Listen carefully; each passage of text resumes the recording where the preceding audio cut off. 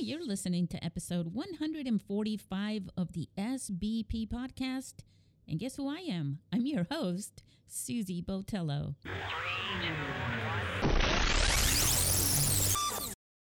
So the SBP podcast, Mobile Filmmaking, was a sponsor at this year's International Mobile Film Festival, which really what it meant for me, since I'm also the founder of that film festival and the director, that I had to focus on a few different things this year to make sure that we include at least some part of the film festival in this podcast. And with this episode, I bring you one very special guest.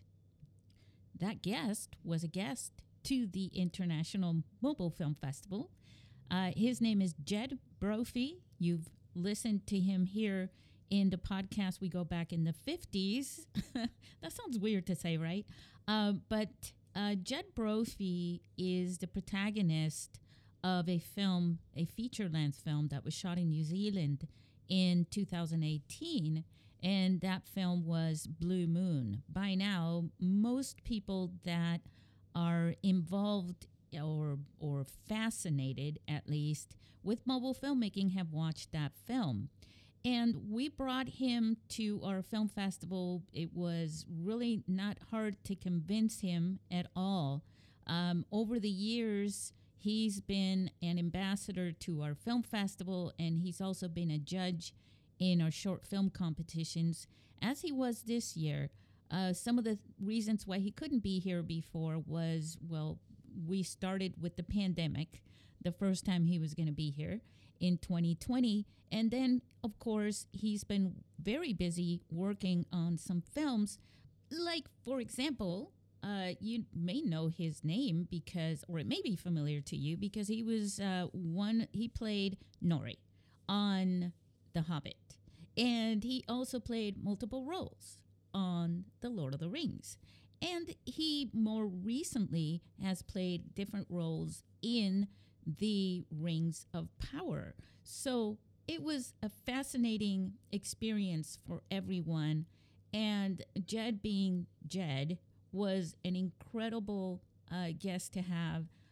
Obviously, he's a celebrity, but you know what? He is a very inspiring celebrity, and he really connected with all the filmmakers. He was being an ambassador for mobile filmmaking, but he shared his stories as well. A lot of stories about working with Peter Jackson and then working on Blue Moon and his current project. So I'd like to bring that presentation that we recorded for this podcast, as well as we presented it during the film festival. And I'd like to do that for you now as a treat. And I hope you enjoy it. Now, this is a recording that I did there live in person while Jed was presenting. And we used the microphone that he was speaking into. So just be aware, I'm not a professional, we didn't have a whole setup for this. So the quality may not be so good, but I actually think it works, and I think it does what it's intended to do. And one of those things that it's intending to do is to inspire you with his presentation. And I think it does a really good job at that.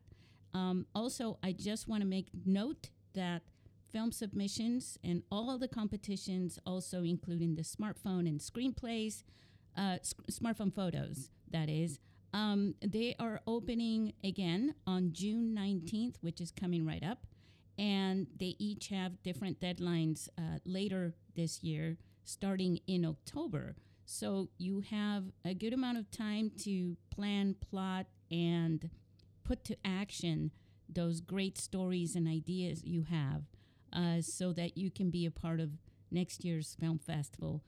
By the way, I'm still buzzing from this year's film festival. It was incredible. It was inspiring. It was entertaining. And it just was so nice. So if you're ready, here we go.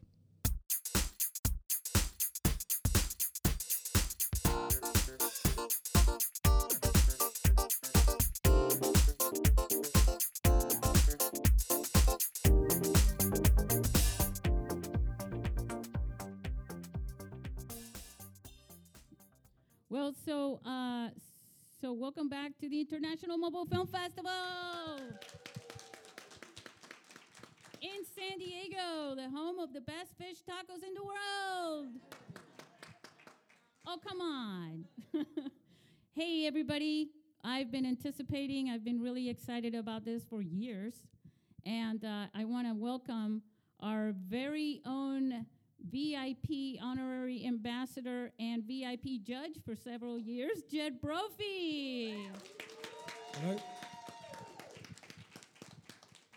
So I wanted Jed to introduce himself to you, the work that he's done, and pre-answer the questions that are all around you. He's also one of the protagonists in a feature film that went viral back in 2019. And that was Blue Moon. Hey. Oh. Kia ora koutou, Jed Brophy aho. Hello, everybody. My name is Jed Brophy. I am from Aotearoa, sometimes known as New Zealand, more commonly known as Middle Earth. I grew up on a sheep farm on a place called Taihape. It was a very, very small rural community. Only 40 kids at my school. No filmmakers. In fact, the only films that ever played on our cinema were westerns. The very first film I went and saw was The Magnificent Seven. I was a 6-year-old. I snuck into the theatre with my father. It was a sheep farm. There were 5,000 sheep in a country of 60 million sheep. We had 500 cows and about 20 horses. So I grew up on horseback. I rode to school. It was one of those kind of upbringings that people dream about and film about. The only time we ever stopped work on the farm was when there was a western on. If it was a good Jimmy Stewart, one of those great Jimmy Stewart films. If he was on the TV, we'd watch it. My dad loved westerns. He watched them with his father. And the only TV that was on, we only had one channel of TV in New Zealand in those days. The only thing I was allowed to watch was High Chaparral or Bonanza. So that's my kind of introduction to cinema. And the big screen was all set in this country, funnily enough. I'm actually in this country because I'm actually writing a western at the moment to possibly shoot in New Zealand. So that's why I'm here. I've been in and around Arizona. I've just come from Phoenix today, but I've been up in the Cochise County around Tombstone. I got into acting through being training as a phys ed teacher. I went to Otago University to train as a kinesiologist. Drama was an outside paper, and if you were a guy and you did it, you could get an A, because no one wanted to do it if they were guys. It was a lot of young women wanted to be actors and actresses, but not guys. So I thought, oh, well, I've never had an A. That'd be kind of cool on my resume. I'll go and do drama. So I went to do this drama paper, and a woman called Miranda Harcourt, who is now Nicole Kidman's dialect coach, also the mother of Thomas and Mackenzie, who's an actress that's kind of making waves in Hollywood. She said, you should go to drama school, in her Kiwi accent. I was like, fame, yeah, sounds great. Anyway, I went to drama school thinking I could teach drama and teach physical education. I did a play, people stood up and they clapped. And I was like, well, no one's going to do that in the classroom. I will keep doing this as long as they keep clapping, and if it all falls apart, I can go back to teaching. So I did theatre for about 2 or 3 years, and then I was doing a theatre show written by Stephen Sinclair, one of the co-writers of Lord of the Rings. He had a friend who was going to come and see the show who had a part in a film, a zombie film that he was making. And this friend came backstage and was like, oh, I've got a zombie film. Do you want to be in it? I was like, no. You weird dude, I don't want to be in your film. And when he left, Stephen said, do you know who that was? And I'm like, your weird friend? He said, that's Peter Jackson. I was like, you should have told me that was Peter Jackson, because I'd seen his first film, Bad Taste, and I'd seen his second film, Meet the Feebles. A lot of people don't know this, but Meet the Feebles only happened because Brain Dead fell over the first time. Spanish producer stole the $1.5 million. Not me. No. To start their own film festival. No, it wasn't true. But anyway, so Peter had all of these actors sitting around on all of these props and costumes and sets, but he didn't have any money, so they made Meet the Feebles, which is a puppet film, in a hotel. They made it on the smell of an oily rag, which is kind of the premise for this, really, in terms of they had no money, they had no props, but they had a friend at Weta called Richard Taylor, And he had a whole lot of puppets from a TV show, and they just decided to make something. And they rented a hotel room, and in 2 weeks they made a feature film. About a year later, Braindead came along, and I managed to be a zombie in that, and got to work with the wonderful genius that is Peter Jackson, doing only practical effects. There was no CGI in all those days. Like I got hit in the head with a rake, had to do all that in reverse, getting hit with the rake and then doing it in reverse. Did my own stair fall because we didn't have any stunties. My stunt guy turned up and refused to shave his moustache, so I became my own stunt performer for the whole film. Peter then went on to make Heavenly Creatures, and then of course he went on to make Lord of the Rings, and I managed to be around at the time, and Peter pulled in all of his old friends from the days of making films for basically no money. I think I got paid $300 a week to be on Braindead, the zombie movie. I got paid that an hour to be on Lord of the Rings, which was amazing, but all the same people that turned up to do it for nothing, basically, when Weta was only 2 people, turned up to make this amazing group of films that he made over the course of 5 years.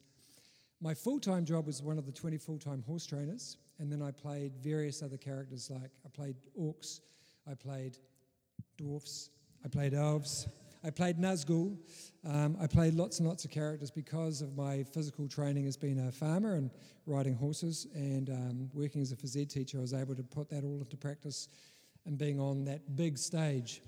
But it was no different to making a small film. It was still a bunch of people that loved Peter, that he trusted.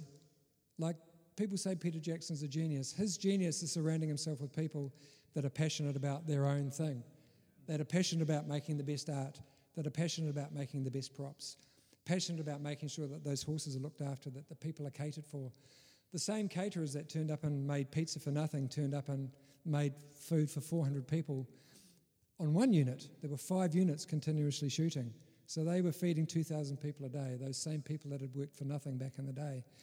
So what we're doing now, making films on phones with a small community, it's no different to making big films on an enormous kind of scale if you still keep the same people around you. And what Peter's managed to do on that big stage is keep those same people that were loyal to him back in the day when he had no money and take them through and pull them through with him. And, you know, they've all invested their money back into the industry in New Zealand, and Peter started the 48-hour film festival, which happens every year. So you have 48 hours to write a script, get your crew together. You're given a genre. You turn up and they give you a genre. You have no idea what you're doing. You have to have your script an idea in your head, and then you can change it for the genre, but you don't get to write anything before the 48-hour film festival starts. You have to write it, film it, edit it, and deliver it before the 48 hours is over. So the very first film I made was during a hiatus in Lord of the Rings. They had a 2-week break, and we basically stole equipment. We borrowed a generator, we borrowed a camera, we borrowed a smoke machine, we borrowed some art department people, we borrowed a DOP. Myself and my friend wrote the film. We played all 6 characters. We started off with beards. We shaved the beards and we had moustaches. Then we shaved the moustaches and had no moustaches. But we made the mistake of plugging our camera into the generator that ran the smoke machine. So there's a huge hum throughout our entire audio. So although the film won awards, we haven't shown it to anyone because I can't listen to it because it's so kind of horrible. But that was kind of the kernel of me thinking filmmaking doesn't have to happen on this grand scale. You can make it on the smell of an oily rag. I then got to not just be in Lord of the Rings, but I got to come back and be in The Hobbit as one of the dwarves playing Nori. And my brother in the film is a guy called Mark Hadlow. He has a very good friend called Steph Harris who'd been making films for no money for a long time. We got together and had this idea of making a film through the Film Commission. It's our funding body in New Zealand. And we had this film called Swan Song with them for 2 years. And they started to slow track it. They started to find problems with the script that they had loved a year before. They started to think that we weren't the actors that should be in it, even though we'd done all the workshops and we created the characters. They didn't think Steph, the writer and director, was maybe the right director to make the film, even though it had been his project for 2 years. And Mark Hadlow said, "Why don't you just write something we can shoot on a phone?" 11 days later, I got a script in my email called Blue Moon from this guy called Steph Harris, who I'd never really, apart from doing this teaser trailer for, didn't know anything about him as a film writer. It was a great script. He'd been at an all-night service station, and he'd seen a guy filling up a car, and he's a policeman. He thought to himself, I wonder what kind of people turn up at service stations at 3 a.m. Imagine if a guy turned up with $500,000 in his car and he goes into the toilets and dies. And then the guy who runs the service station finds the $500,000 and puts it in his time safe. And then what if the guy who really owns the money turns up to get that money back? Wouldn't that be a great idea for a film? And that's where the idea for the film came from. It came from him filling up his car one night. So that's the premise of Blue Moon, which is all shot on an iPhone 7 with a Moondog Labs anamorphic lens with the Filmic Pro app on it. It's shot in 30 hours. We had the service station for 6 nights, 5 hours a night. So it would be closed from midnight till 5 in the morning. There was no one there. So we had that much time. We went down and shot 4 scenes from it 3 months before we shot. And Mark and I realised that we were going to have to do a lot of the director's work. He was great at directing the camera. He was not very good at directing actors. He couldn't really give us any advice as to what our backstory was, what our emotional arc was. So Mark and I took 3 months to create an entire backstory for our 2 characters. We also, every day that we were shooting, we would get up at midday, we would map out the scene on the floor, and we would work out how to get the DOP to capture us all shooting one way, because I don't know if you know, service stations have got one whole big glass window. So we couldn't shoot in this direction, we could only shoot in this direction. Everything had to be kind of a 2-shot. So I would say to the DOP, I'm going to be eating the ice block here. When I drop the ice block, you need to relocate so that I can walk into that shot. Because we only had 30 hours, every single take in that film was take 1, apart from one scene, which is 2 takes.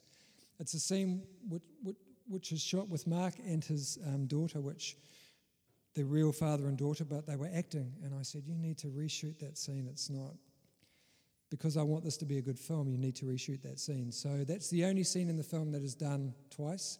Everything else is take 1. We simply didn't have time. But we were very lucky. Our cinematographer had worked with Steph for a long time, Ryan O'Rourke. He was a DOP for the police, very good drone operator. So he was really good at using a camera. He got some very good advice from people who'd worked with Soderbergh in terms of what equipment they had used on Unsane, in terms of what kind of ratio they were shooting on, how to use the Filmic Pro app, how to use the Moondog lens, how to use the gimbal. We had a guy called Ben Mitchell who'd retired from working for Tarantino. He'd retired in New Zealand, but he kept all his own sound gear. He had his booms, he had his recording equipment, he had very expensive mics that he'd use. So Dan Hanna, who builds all the sets for Peter Jackson, had retired to that particular area, gave us the motorbike and the car for free.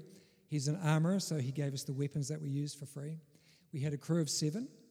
We used locals because the only funding we got was to be in that area. We had to use local people. So all the extras were locals, including real police on duty who turned up while we were filming.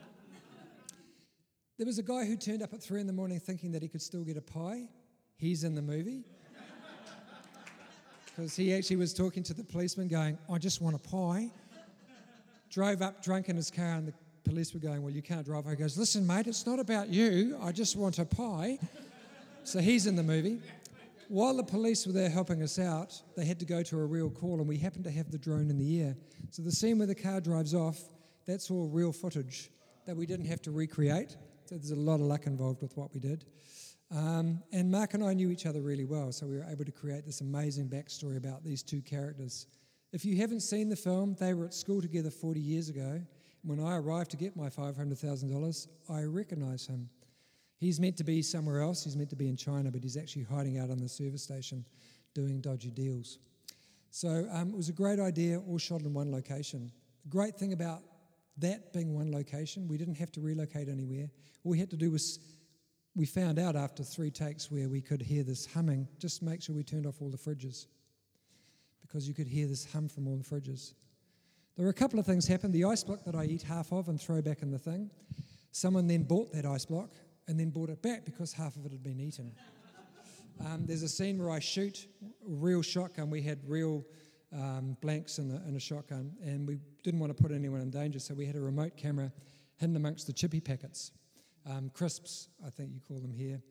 That packet of crisps got sold, and someone bought that packet of crisps back because it had wadding from the shotgun shells embedded in it. So that was a real life thing for someone. We didn't have any funding from our film commission, but they did fund us to put the sound on later. So we were very lucky that we had a guy called Tane Upton Beeston, who's an award-winning sound guy, give us an entire score. A guy called Judd Resnick, who cuts all of the trailers for Hollywood, cuts all the Marvel trailers, had never had a job editing a film, and we gave him the job of editing a film. So instead of just editing our trailer for free, he then edited our entire project. So we were lucky to, he was living in New Zealand as well, so we managed to get him on board to do that. So there was a lot of planning, but there was also a lot of luck involved in us managing to make a film in 30 hours. Also, Mark and I, on The Hobbit, we'd done a lot of green screen, which isn't really acting. Like the dragon was a tennis ball on a stick, you know. Remember Peter Jackson going, "There's the dragon," and there he is again. And we're going, "It's a really fast dragon." He's going, "No, he's really big. He's over there and he's also all the way over here." And that's really hard. It's not really acting. You kind of feel like you're an autonomon, like you're just kind of doing the same stuff over and over and over again. What Monique was saying, we wanted to be actors again. When we showed this film for the film commission, we said we would never have got this as an audition. No one would ever have auditioned me for the part that I played. It was only because Steph Harris asked me to do it, because he knew that I wasn't working at the time, and I was like, well, I'm not working at the time, so yes, I'd like to do some acting. We wanted to act again. We wanted to be in a situation like theatre actors where we were acting with another person, not with a green screen or something that isn't there. Or at the bequest of a huge multi-million-dollar studio that makes decisions that aren't necessarily about the actor or the product. We had a group of people that were really passionate about making this story, making it as real as possible, and we're all on the same page. And I think I was really inspired listening to your questions and answers today. I want to now get out there and make another film on my phone. I don't want to...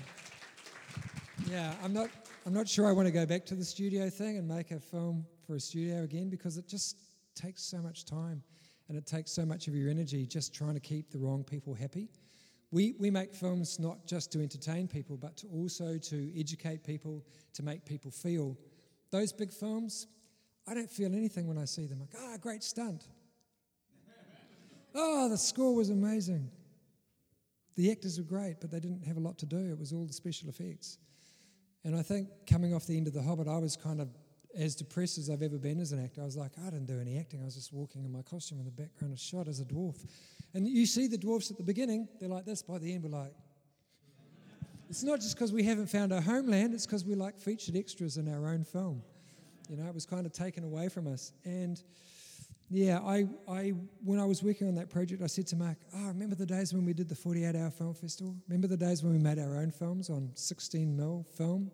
We had no money. God, those were the days. And that's why we got into making a film on a phone again, was remembering what it was like to make something that impassioned you, make you feel like, yeah, this is really what I want to be in the industry for. I want to tell stories. I want to feel like I'm actually doing something that's actually creating a character, not just being given a character and being told just be in the background of your own shot.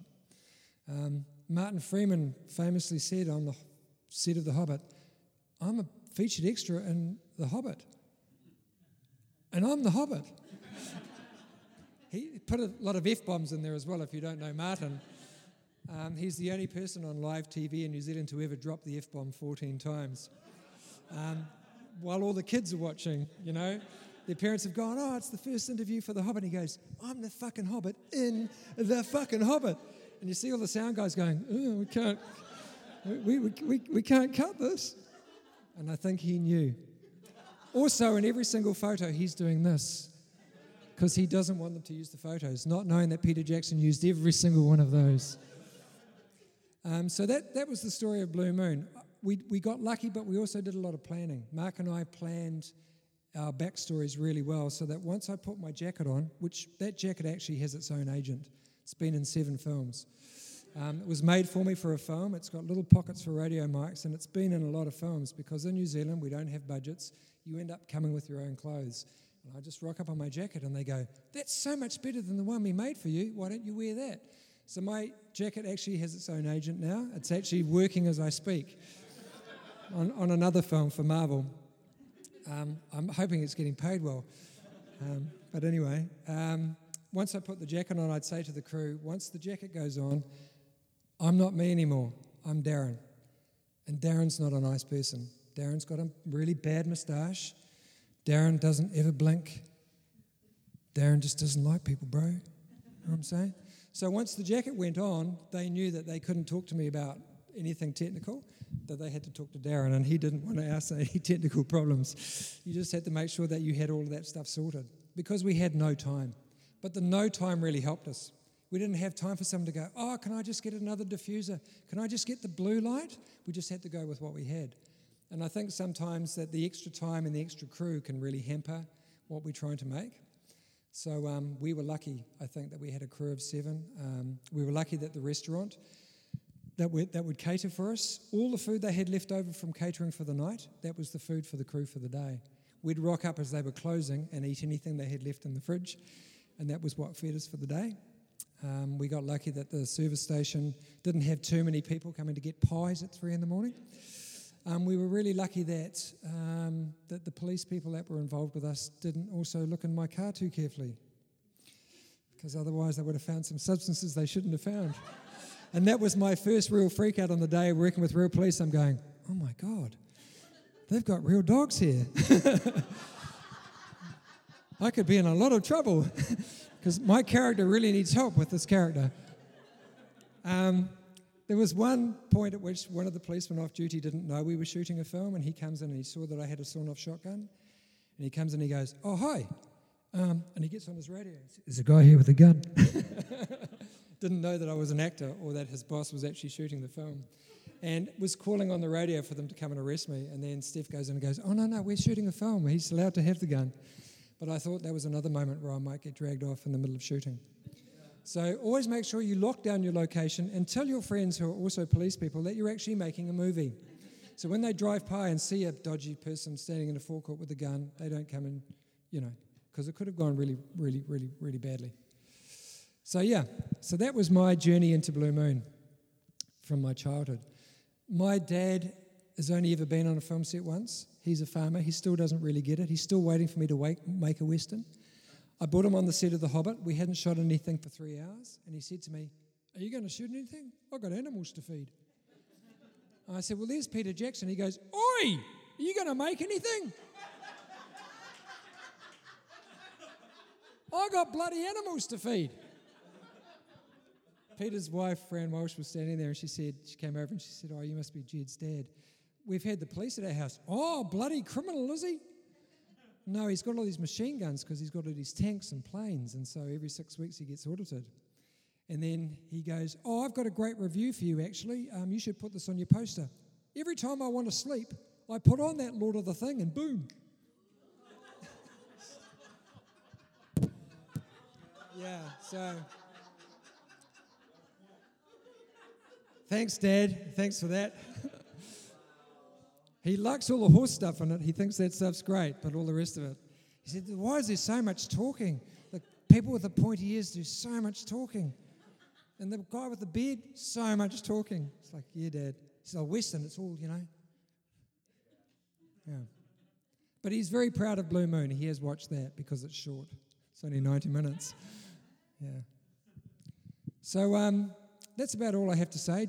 I'm really honoured to be here because I've heard about this wonderful festival that Susie's made. Susie actually gave us a lot of help getting Blue Moon out there. Our film commission didn't know what to do with a film that had been shot on a phone. No one had ever done one in New Zealand, so there wasn't any way to kind of work out how to market it. They came to our screening, they said, it's a brilliant film, you've made the perfect film. What do you want to do with it? We went, well, we want to sell it. And they went, oh, cool. And that's literally how it happened. So between Susie and a guy called Rich Vizor, who used to work for the British Film Council and knew all of the people who ran festivals around the world, we didn't really have a platform for selling it. And that's the other reason why this is such an important thing. Festivals are a way of getting out there, getting on that festival circuit. If you can get to a festival and other people hear about it, you can get on a circuit that can get you out there, because making a film actually isn't the hard part. Getting people to see it is the hard part. It's a lot easier now. There are screening platforms out there, but we really struggled in New Zealand to try and find a way of selling it, of getting it out to the public. As soon as we said it was made on a phone, people were just like, oh, well, could you just watch it before you say that? Yeah, I mean, I've tried to get people interested in sponsoring a mobile film festival in New Zealand. I go and talk to schools. I judge a lot of college things, and I say, this is your You carry around this all day. Your teachers try and take it off you. You don't realize that this is your best friend. You can pull it out. You can shoot storyboards on it. You can go to locations and go, oh, I can shoot 4,000 photos of this location. I can go away and work out how to build that set. It's a great tool, not just for making the film, but for all the pre-production as well. That teaser trailer that we shot, we used that teaser trailer not just to work out how to shoot in the service station, but to work out how to use the phone intimately without the actors freaking out. And that's the other thing. You talked about it being an intimate thing. Filmmaking on a phone is intimate. This is really not confronting. Having a guy behind a camera this big with 5 people running it, that's not intimate, you know? This is intimate. Yeah, you can be right here and you're like, oh, that's really, I like that, you know? But when it's a big camera, that's not intimate. This is really your friend when you're talking about trying to get up close and personal with people. This is an amazing tool. It's so non-invasive. Mark and I even forgot it was there a couple of times. I walked through the camera, like, oh, I'm so sorry, I forgot you were there. It was great. You know, he could be on the floor, the camera could be on the floor with a gimbal up there, and he could just be moving it like this between the two shot. It was an amazing thing. It allows so much. As long as you write something that doesn't have to be on this massive location outdoors or in the dark. We found that it pixelated in the dark a little bit. The monitor didn't capture it, but apart from that, it was our best friend. So if anybody wants to make a Western on a phone, I have a script. How about a samurai? Call me. Yeah. Yeah. Come on up here, dude, Vader. I think you'll get a kick out of this. Yeah. That's pretty cool. This is Chris Canola. Wow. Am I allowed to shake your hand? Dude Vader. Dude Vader. Dude Vader.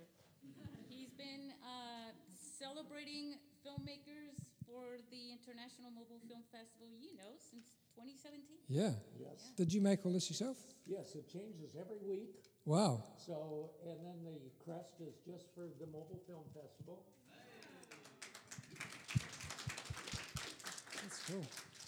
All right, so let's do a Q&A with all the stars that happen to be sitting down right now. The filmmakers, we'll give them first dibs for making their questions known to Mr. Jed Brophy, please. All right. What's your favorite memory filming Blue Moon? Getting to ride the motorbike. That was really cool. Yeah. I think overall working with Mark and I had done lots and lots of theatre, but we hadn't done a film together, like a proper film, just like a two-hander like that. So I think getting to work with another actor that you really, really trust, that's a gift. And we don't get to do that kind of depth of emotion in terms of playing opposite another person a lot. So yeah, I think working with Mark was my favourite part. Why did you feel you had to share with the distributor that you shot the film on phone? Is there a reason? Yeah, if it was up to me, I think we would have just said it was a film. But part of what Steph wanted to do was to showcase the fact that we'd shot it very quickly and on a phone as a selling point. I don't necessarily think that did us any favours. It won awards for Best Feature Film, and it didn't say anything about shot on a phone in some places, so that was a good thing. I think just to be transparent. I think he just wanted to be transparent. But also, no one in New Zealand had done it, so it was kind of a unique thing. We were hoping that the press and the marketing people in our own film commission would jump on that and go, well, this is a great kind of marketing tool, but they didn't, unfortunately, think that it was. Yeah. And they maybe also offer you less money because they think, oh, well, you spend less money, so you don't deserve more money. Yeah, the Film Commission has a charter that if they fund it, they'll sell it, but if they don't fund it, they won't do anything to help you. I mean, it's just we were just asking for information, just a phone call, just the list of people we should get in touch with, but even that, they wouldn't part with it. When we got into the online Cannes Festival, they said, no, you're not. I went, no, we are. And they said, no, we would know about that. So I sent them the email from Cannes saying that we were part of that official selection, and they were like, oh, how did that happen? Like, yeah, we wrote them an email. Go figure. Took me 5 minutes. Yeah. Every time we got into another festival, I would send them an email saying, oh, guess what? The festival you said was impossible to get into. Guess what? We're in selection. Guess what? We won. Didn't get a reply. It's hard to be a pioneer. It is, yeah. No, I don't know anything about that. I know you've done acting and set coordinating. Have you worn any other hats on set, like cinematography or directing? I have actually. I actually was a second unit director on Lord of the Rings. My son played Eldarian's future son, Aragorn and Arwen's future son, and I got to do his close-up. I got to be a director for that scene. I actually wasted, I think, 1,000 feet of film. I forgot to yell, because you're supposed to say cut. I go, back to number ones, and they go, okay, rolling reset, we'll go back to number ones. It was all super 35 film stock too, so it was really expensive. Yeah, we did, I think, 14 or 15 takes as a rolling reset. I just thought I knew what I was doing. They were like, see the DAP just going, does he know we're still... So yeah, learn your job. That's the other thing. I've also been a first AD. I first AD'd a couple of ads because I wanted to know what it was like. I would never do that job again. That is the hardest job, being a first AD. You're answerable to everyone. No, you got no glamour. There's no glory. You have to make sure you get the schedule. You've got to make sure all the people turn up. If they don't, you have to find the people that aren't there. Like 14 extras who I'd employed didn't turn up, and I was on the phone trying to find other extras to turn up for that. I've also been a full-time horse trainer on Lord of the Rings, so that was my job for 3 years, was training all 94 horses. Not on my own, there were 20 of us. We trained all the 94 horses for the actors to ride, and also the 4 stallions that we used, the white stallions. And then the horses that we rode were for all the close-up fighting, so that's the coolest job I've done, actually, was doing that. Getting to gallop with 300 horses. You were in a film then. Yeah. That day we had 300 extras all with their own horses, and that day when Peter yelled action, there was no acting.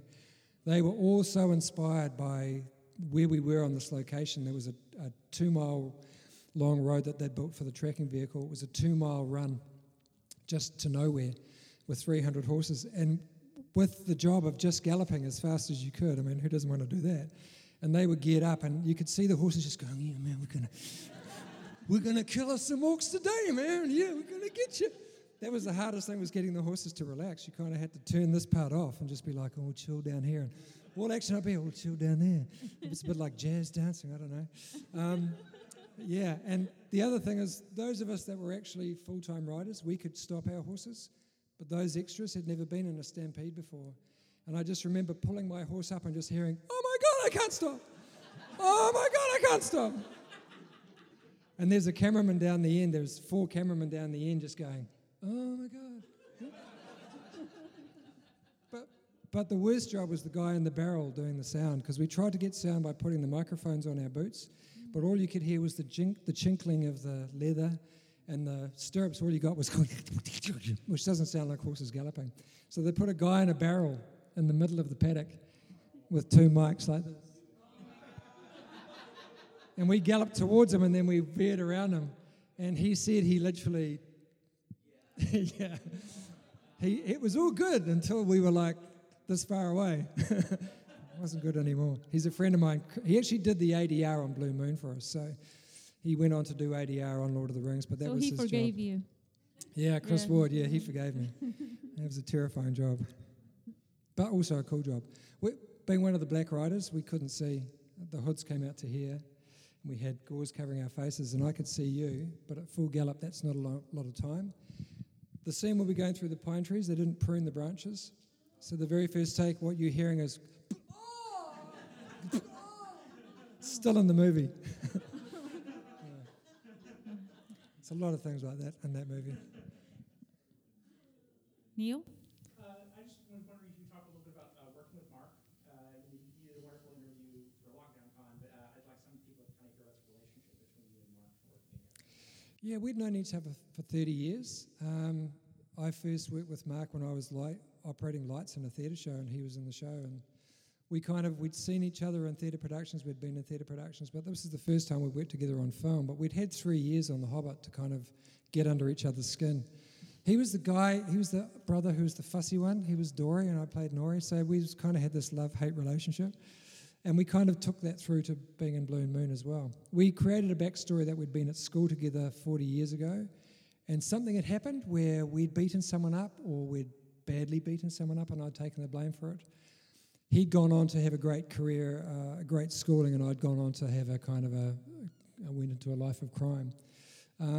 But that 3 months of leading up to shooting, we actually rang each other every day and talked about the character development in terms of where we wanted to take it. And did a lot of stuff in the film where I said, I'm going to do stuff. I'm not going to tell you I'm going to do it. Like I slapped him at one point. I didn't tell him I was going to do it. But I told him I was going to do stuff. Just didn't tell him what. But you have to have that kind of trust with someone. Like, he's the most underrated actor in my country. He can do the range. But he's kind of looks like Mark does. He doesn't get those leading man parts, but he could do them. He can do action, he can do anything, he can do comedy, but he doesn't get put up for those parts. So for me, I wanted to do the film as much for him as I wanted to do it for me, you know. And I wish he was here, Jed. Yeah, me too. You two together, like in the podcast when we did that together, I still listen to it when I want to cheer up. Yeah, he's a funny man, but he's also, like a lot of us, he's tortured with like a lack of self-belief. And a lot of my job in Blue Moon was just going, dude, you've got this. You're in there. Just play the character. Yeah. No, I'm not putting him down for that. He just would go, I don't know if I'm doing a good job. I think we all do that as actors. Yep. You know, I do my best work in the rear vision mirror going home. Oh, if only I'd been cool like that. Yeah. But I'm not, you know. And I think I'm a terrible auditioner. I do bad auditions. I just know I do. I do great auditions at home, and then I go to the audition, I'm terrible. I still get parts, so it can't be too terrible, but I don't like that process of putting myself down on tape. It's just the worst. I don't know what it is. Someone might be able to help me. No. I have a question. Earlier you mentioned that someone wasn't really great at directing actors. So I'm wondering, as an actor, what do you look for when a director is trying to get their vision out? Most important thing is, where am I emotionally in the arc of the story?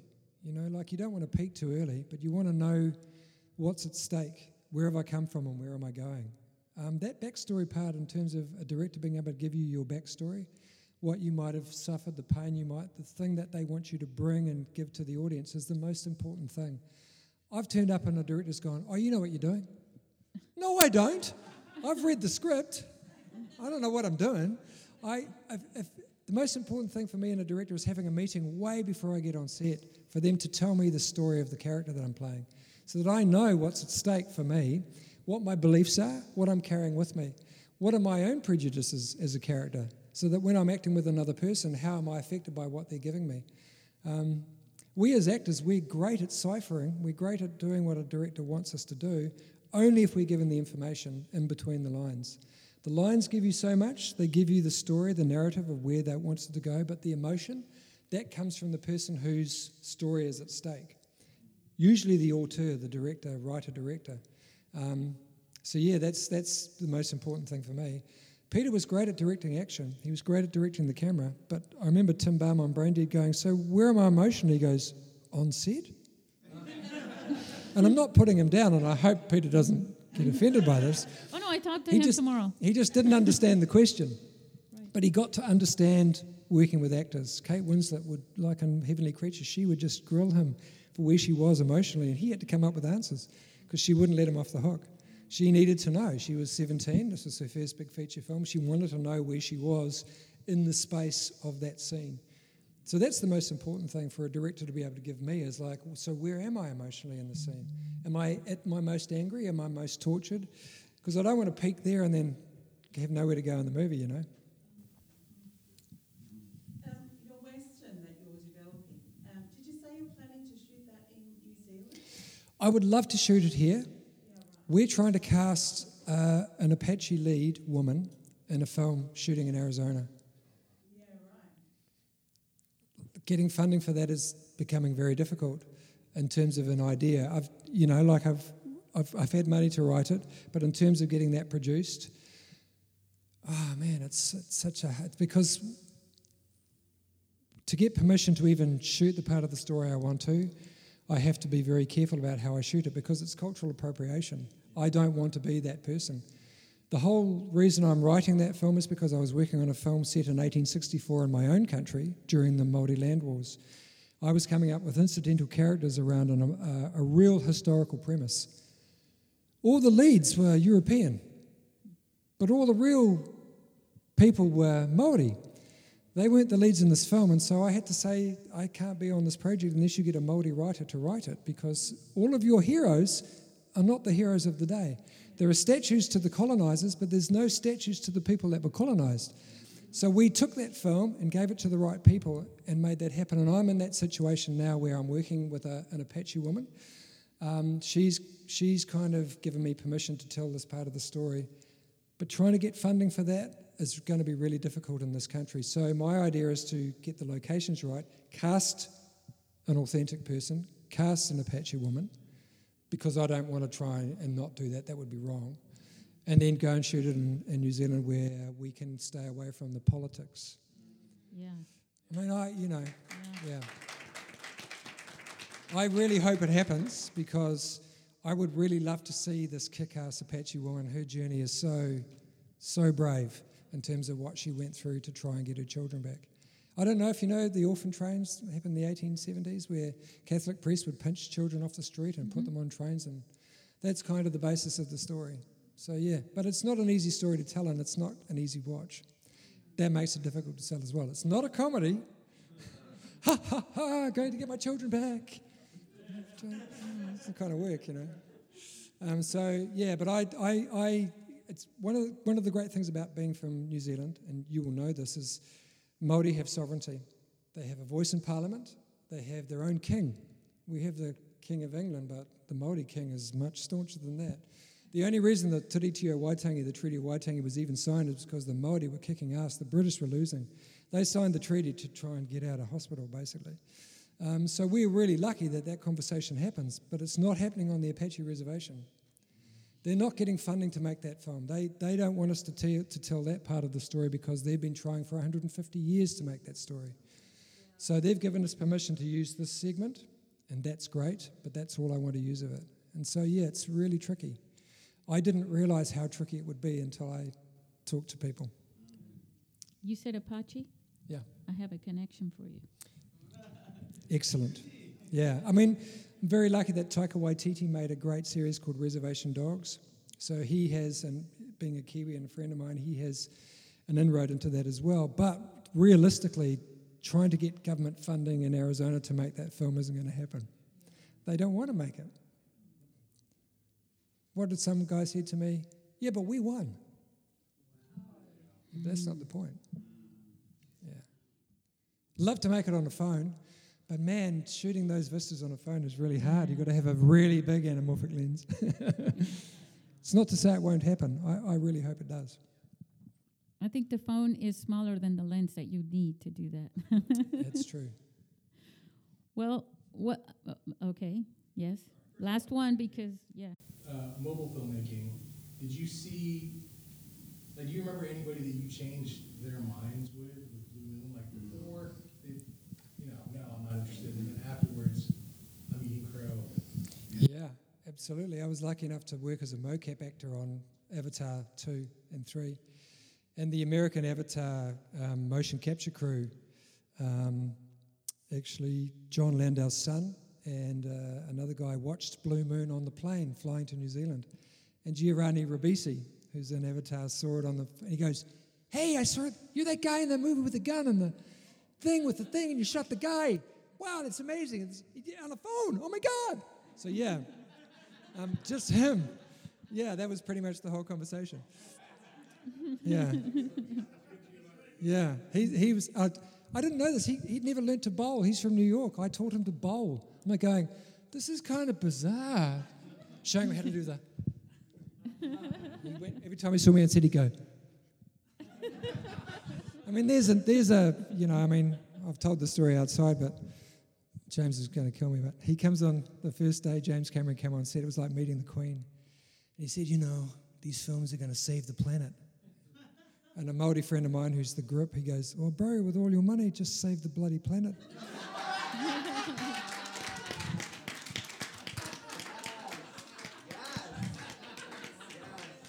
Because, it's not really an original story. It's amazing. I mean, don't get me wrong, the guy is a genius. It's amazing, but I did my time on it and I couldn't wait to get out of there. It was a minute a day of the worst walking through treacle I've ever been in. It just, talk about someone trying to stop the process of making film. He's amazing, and those films make billions of dollars, don't get me wrong. It's been great for the industry, but I don't want to work on films like that. That's not what I got think into they've the become industry for. templates. It's what's happened. We've already seen the story told in so many different ways, and they only fund them because they've worked before. Yeah. And this is the power of mobile filmmaking, is that you can get some very good stories. Jed, I am all behind you no matter what you use, because I know you, and I know that you're where you're coming from, regardless of what camera you have. You don't have to make it on a phone for me, is what I'm trying to say. So. Yeah, I'd like to make all of the action on the horse. I think you could do with a mobile film really, like on a phone, really well.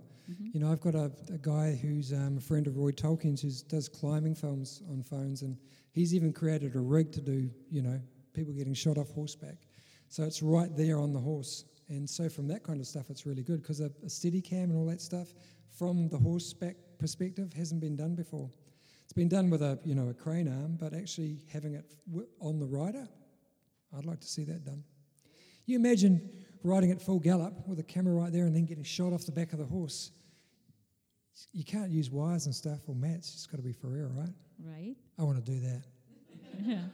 Well, for real. Yeah, for reals. For real. Yeah.